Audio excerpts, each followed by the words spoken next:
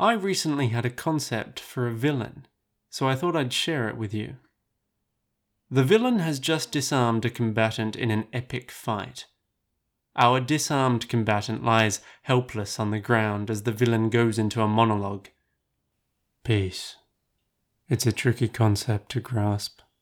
You see, it's not a world without war. It's not a household without conflict. It's not a talk without disagreement. Peace is so much deeper. Peace is when our minds are so tranquil that there is not one single care in them. No one worried about what they're having for dinner.